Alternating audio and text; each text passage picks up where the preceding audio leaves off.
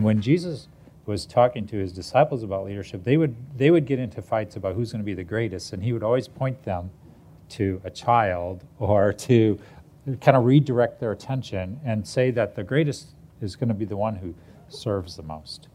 And so we actually make ourselves valuable in the workplace when we become willing to serve the people around us.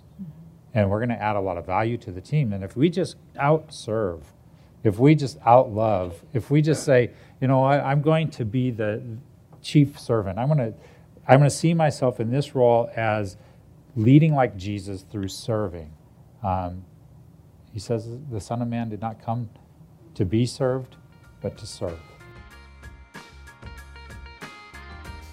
Welcome to the 9 to 5 podcast, conversations with Christians about lives of faith, integrity, and excellence at work. They are from Christians in Commerce, a ministry supporting and encouraging men and women to be Christ in the workplaces. We hope you enjoy this episode.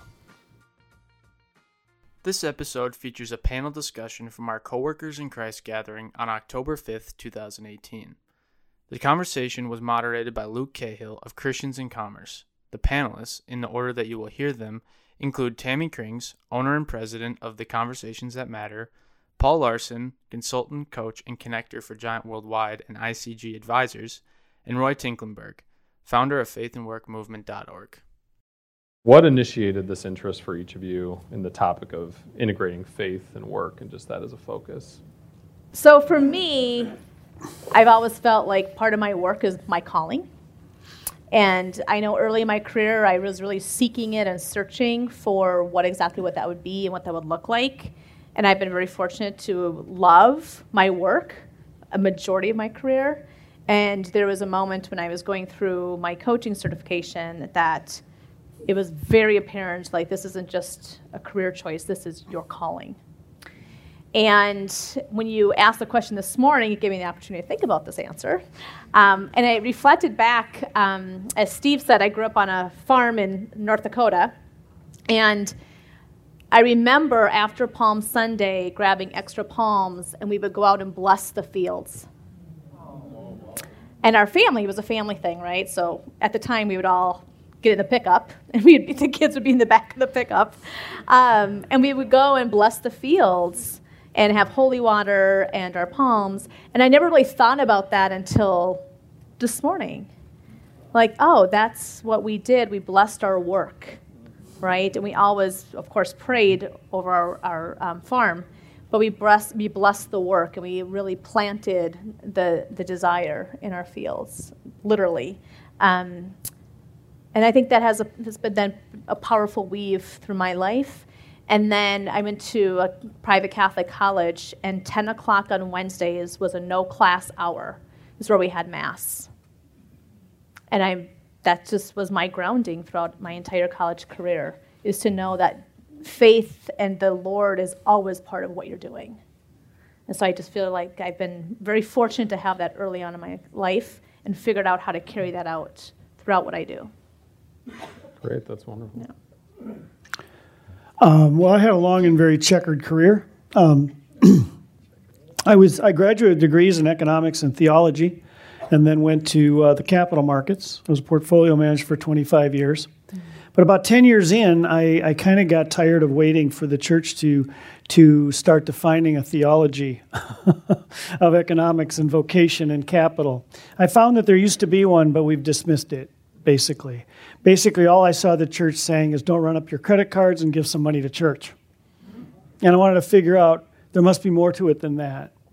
And so I started orienting my practice really toward faith-based organizations that wanted to, at least, at minimal, they wanted to avoid profiting from things they thought were harmful.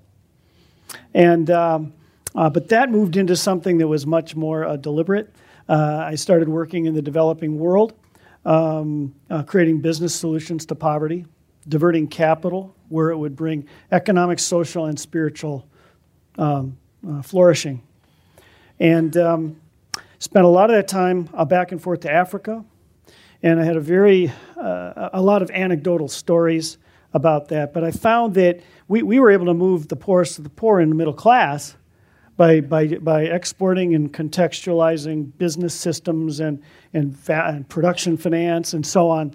But the biggest obstacle was culture, a workplace culture. And when I say that to people, I said, I'm not talking about 2,000 years of tribal culture.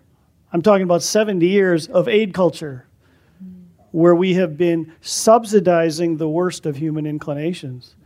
And that's really struck home because of a couple of events, and I realized that I needed to start exporting and contextualizing tools that would kind of reweave a shalom-like culture in the workplace, because I'm convinced it's going to take more than a generation before there's even a critical mass of people in these countries that could even be middle managers. They just can't think that way, and I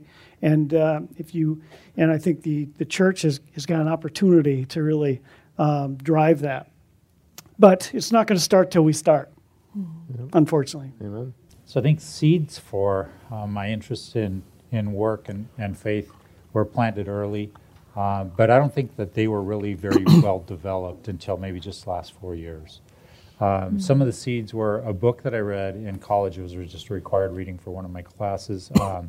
Called Working by Studs Terkel. And it's a bunch of interviews where he interviews a bunch of people who work.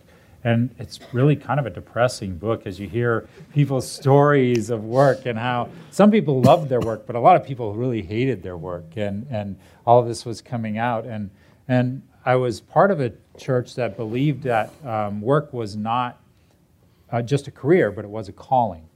And that our vocation, coming from that Latin word vocare, which means to call, that it was a calling, and that it was a calling that applied to all people, not just to priests or pastors or nuns, but it was a calling that God called to all people. But I think I had a very skewed version of that. I still had a view that if you're really called, you're a missionary, you're a Mother Teresa. And if you're something like a businessman, you're down here on the scale somewhere, But that I'm starting to see, God can call a businessman and use that businessman to do amazing and wonderful things. And so I'm still growing in this area. And then as far as like connecting in the workplaces in the Silicon Valley, when I was called to plant a church, we asked, what do we need to do as a church in Mountain View? Mountain View happens to be the home of Google. What do we need to do in this town that other churches in this town aren't doing?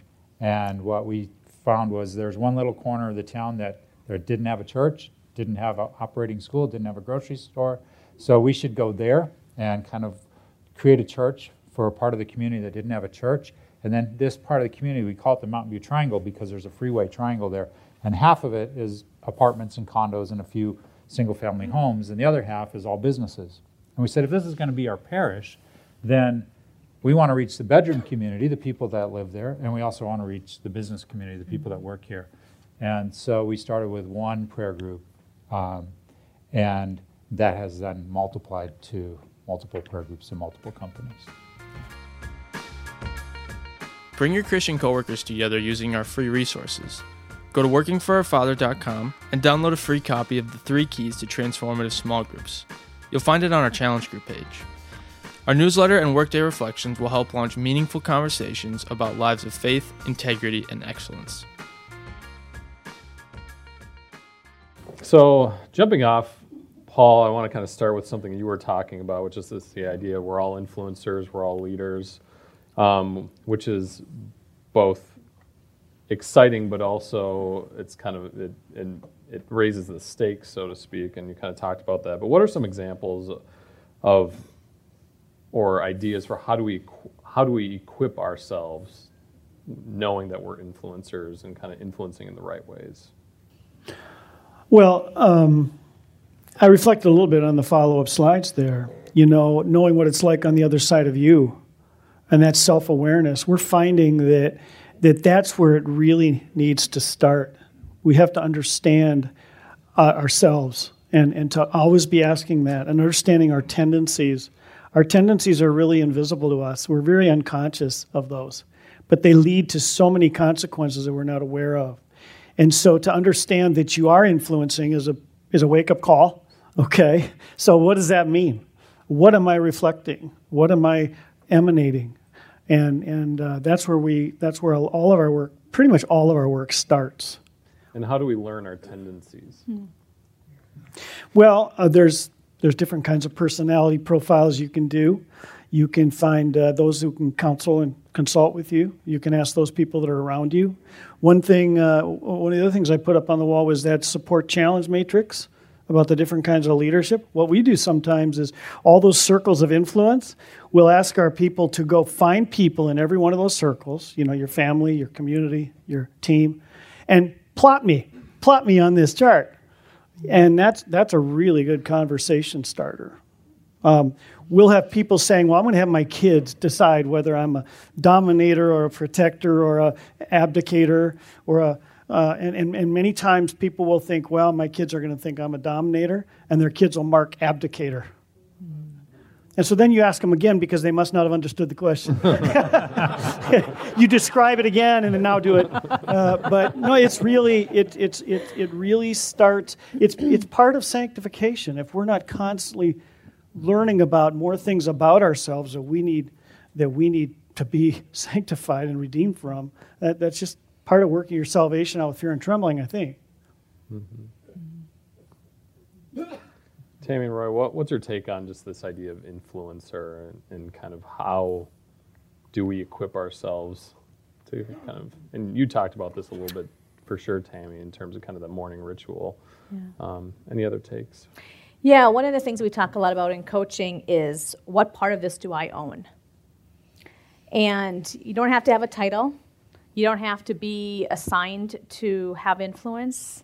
And sometimes being on the sidelines is actually one of the greatest places where you can influence and just be available to people and not get caught up in the end result that we're driving for. So that's one of the questions that we ask a lot is what part of this do you own and what part do I own, and really start challenging ourselves around that. I totally agree with Paul on self-awareness. That's a big piece of what we do to really help people illuminate. The bigger question is, how are people really experiencing me? And if we can't get a clear picture of how people are experiencing me and what our influence really is versus what we think it is, then we have a hard time really helping them gain that momentum around that. There's another phrase we use a lot, which is called, you get what you demonstrate, tolerate, and celebrate. You get what you demonstrate, tolerate, and celebrate. And so am I demonstrating how to influence people and really bring people along, or am I telling people what to do? Right? There's this concept of the telling versus the asking.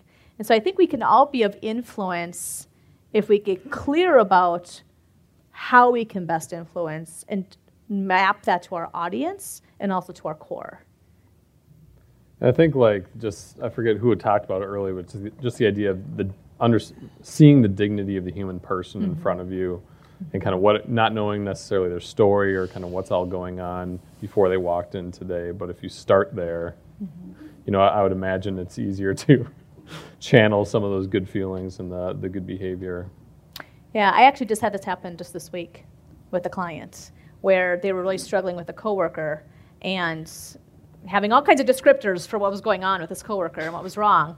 And I just said, what else do you think is happening for him? And I said, what's going on at home?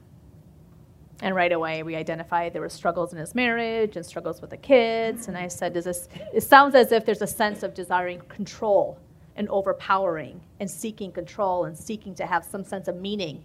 And he's seeking it so badly at work. And so I think that's part of it, is appreciating the whole person and having an integrated life versus this, we can park it. No one will ever see my problems when I show up at work, so I just put those in the car. When I park the car, I park my problems.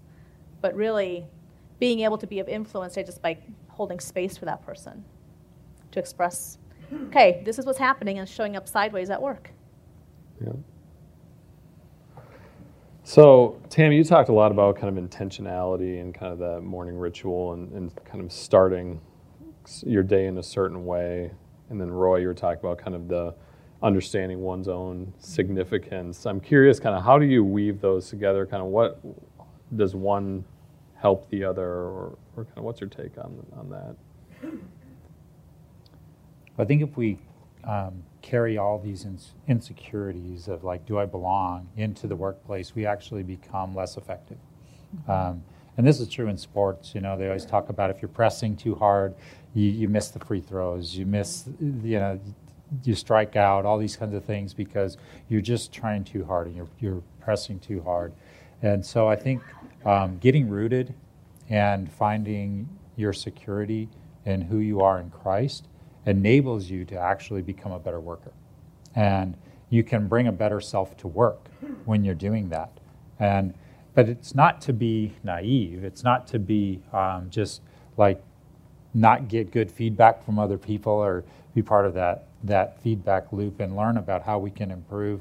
Or even if it is true that we don't fit that particular role, that won't kill us anymore because our identity is not in our role. But now we can actually find another place where we fit better. And we're designed to function better. And so I think that all of that is important to just kind of getting centered and rooted first in order to be a person who can have a platform to lead from and a place of influence. Mm-hmm. We have a lot of mirrors that we help people hold up to themselves. That know yourself to lead yourself is one of them. Another one is an image of a wall being broken down. We call that a wall of self-preservation. Anybody remember the Peter Principle? Remember hearing about that? You got to be pretty old. Okay. It was a book in the 70s, and it talked about skilled people tend to rise to their level of incompetence. So you're really good and enjoying all this, and then you get voted to your level of incompetence, and now you get to do what you're frustrated by for the rest of your life. Because no one wants a demotion. But it's really easy to build a wall of self-preservation around you because you're trying to hide. You don't want anybody to find out you're not competent. You don't want anybody poaching that job. But to figure out this self-preservation, what am I trying to hide and who am I trying to impress? And that can be, you get a lot of freedom when you know who you are in Christ. And that's not an accident that you're here. So that's been helpful for us. Yeah, I mean, it reminds me of the Working for Our Father video where, if you're a person who lives to work and your identity is tied to your title or your job or your salary or whatever it is, it's great until you get fired or your salary gets cut or whatever it is. And then you quickly realize, what is my value? What is my true worth? And what was I trusting? And I think if I could build upon that, we have to do the work. Mm-hmm. It's not easy, right? To commit to doing the work, to really taking time to know what is my true calling and what is uniquely mine to do is really scary. And unless we have a guide to help us or we ask people to help us or we guide people, it's easy to coast. And then you live a life that's not meaningful, then you wonder what was worth it, right? How did I actually add value? So I think we have to do the work, and that's probably the scariest part. Well, and then, so at CIC we talk about not wanting to outrun God's headlights. Yeah. So there are times I feel like of life there's ambiguity, so maybe you're trying to be reflective, you're trying to do all the right things, you're open to but then the path forward is clear, or you think you're cruising, you've kind of gone through the steps, you've looked in all the mirrors you can think of.